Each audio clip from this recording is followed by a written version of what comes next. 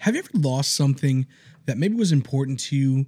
Maybe it was somebody's phone number or a childhood keepsake or a picture or a card from a loved one, but it was super important to you and you lost it. You tore through the house, you took care of everything, and you destroyed everything just to find this one thing. And you were so excited when you finally found it that it was home safe where it needed to be.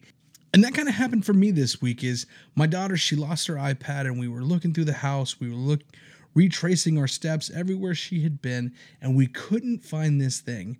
But then finally, this evening, actually, we found the iPad, and we were able to find it, and we were able to turn on the Find the iPhone or Find the iPad, so that way we can find it if we ever lose it again. But it was in that moment that I started to think about God, and I started to think about the song Reckless Love.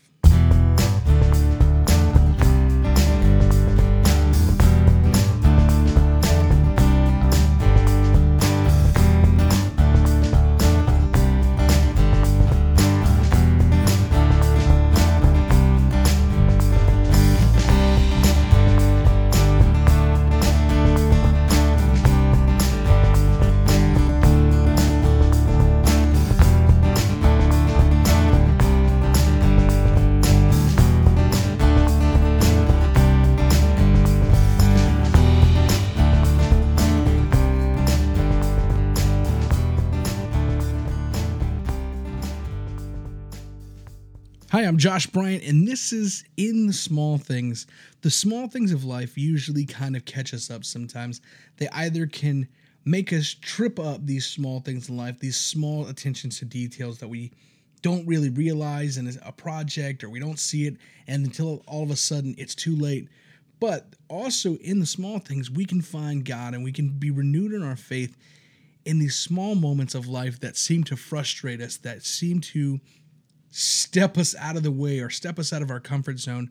Well, this week, as I shared in the intro, is that we lost my daughter's iPad, and we were looking for it everywhere.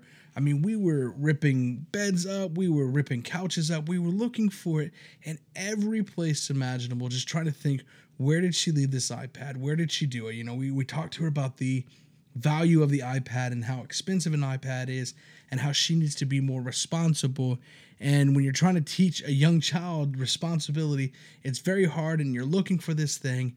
And it was one of those things that it got frustrating. But in that moment, I found God this week, because I started to think of the song Reckless Love by Bethel. It's just a wonderful song. And the chorus, I'll read it over to you guys, just says, "Oh, the overwhelming, never-ending, reckless love of God. Oh, it chases me down, fights till I'm found, leaves the 99. I couldn't earn it. I don't deserve it. Still, you give yourself away. Oh, the overwhelming, never-ending, reckless love of God."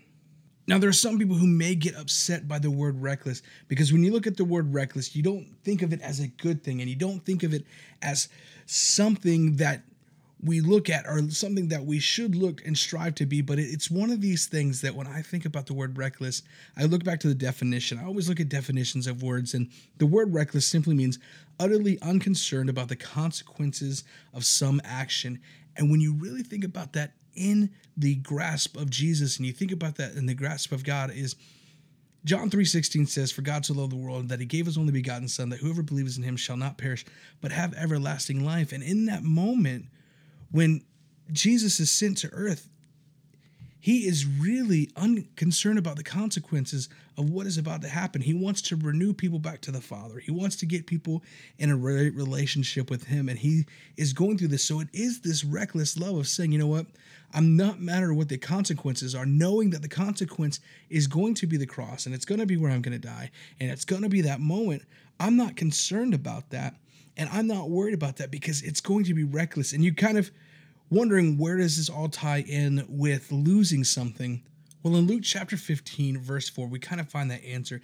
It says, "If a man has 100 sheep and one of them gets lost, what will he do? Won't he leave the 99 others in the wilderness and go to search for that one that is lost until he finds it? And when he has found it, he will joyfully carry it home on his shoulders. When he arrives, he will call together his friends and neighbors, saying, 'Rejoice with me, because I have found my lost sheep.'" And at this moment, right before verse 4 and verse 3, Jesus is talking to the Pharisees because they're complaining once again about something that Jesus is doing. This is the Pharisees being the religious folks of that day that are so wrapped up in religion and so wrapped up in the way things should be that they don't understand what Jesus' mission is. And they get so wrapped up in this thought process, and they get so wrapped up in the fact that why is Jesus eating with sinners? Why is he hanging out with people that they would never associate with? And the truth is, because of this analogy that Jesus gives when he's talking about the sheep, is that he is there to love everybody, and he's there to love the ones that are lost. He's there to love the ones that he needs to reach and who needs to hear that love and to understand that love and be brought back to God. And that's where that comes from. And that's why this song really resonates to me. And the losing of this iPad really spoke to me, is because I think there are moments when I feel lost. There's moments that I feel just so inadequate or just broke down and broken. But there is a God who says, you know what? I'm not going to leave you where you're at. Jesus seeks me out. He finds me out in the place that I am to show me love, to show me comfort, to be there for me. The bridge of this song is one of my favorite worship songs and one of my favorite things right now. And it says, there's no shadow you won't light up, mountain you won't climb up, coming after me. There's no wall you won't kick down, lie you won't tear down, coming after me. Is because I think we're spoken over so many lies about us and how we should feel. And we kind of can be our own worst enemies in our own mind when we speak that we're not worthy of certain things or we're so undeserving of things. And it's true that the Bible says that when we were first a sinner and didn't even think about God and we weren't even thinking about God, he first loved us and that he pursued us. And that's what it really becomes about, is that he pursued us in doing this. And I like the thought of this bridge. There's no wall you won't kick down, because there's so many movies I've seen. There's so many things that big intense moments is when somebody's kicking in a door, trying to get to somebody. And just that thought process of Jesus kicking in the door of my life and saying, hey, I am here. I am seeking after you. I'm coming for you because I love you. And I want to share this love with you. That way you will understand this love. And so I just hope that I encourage you to do today, knowing that Jesus is for you. He's not against you.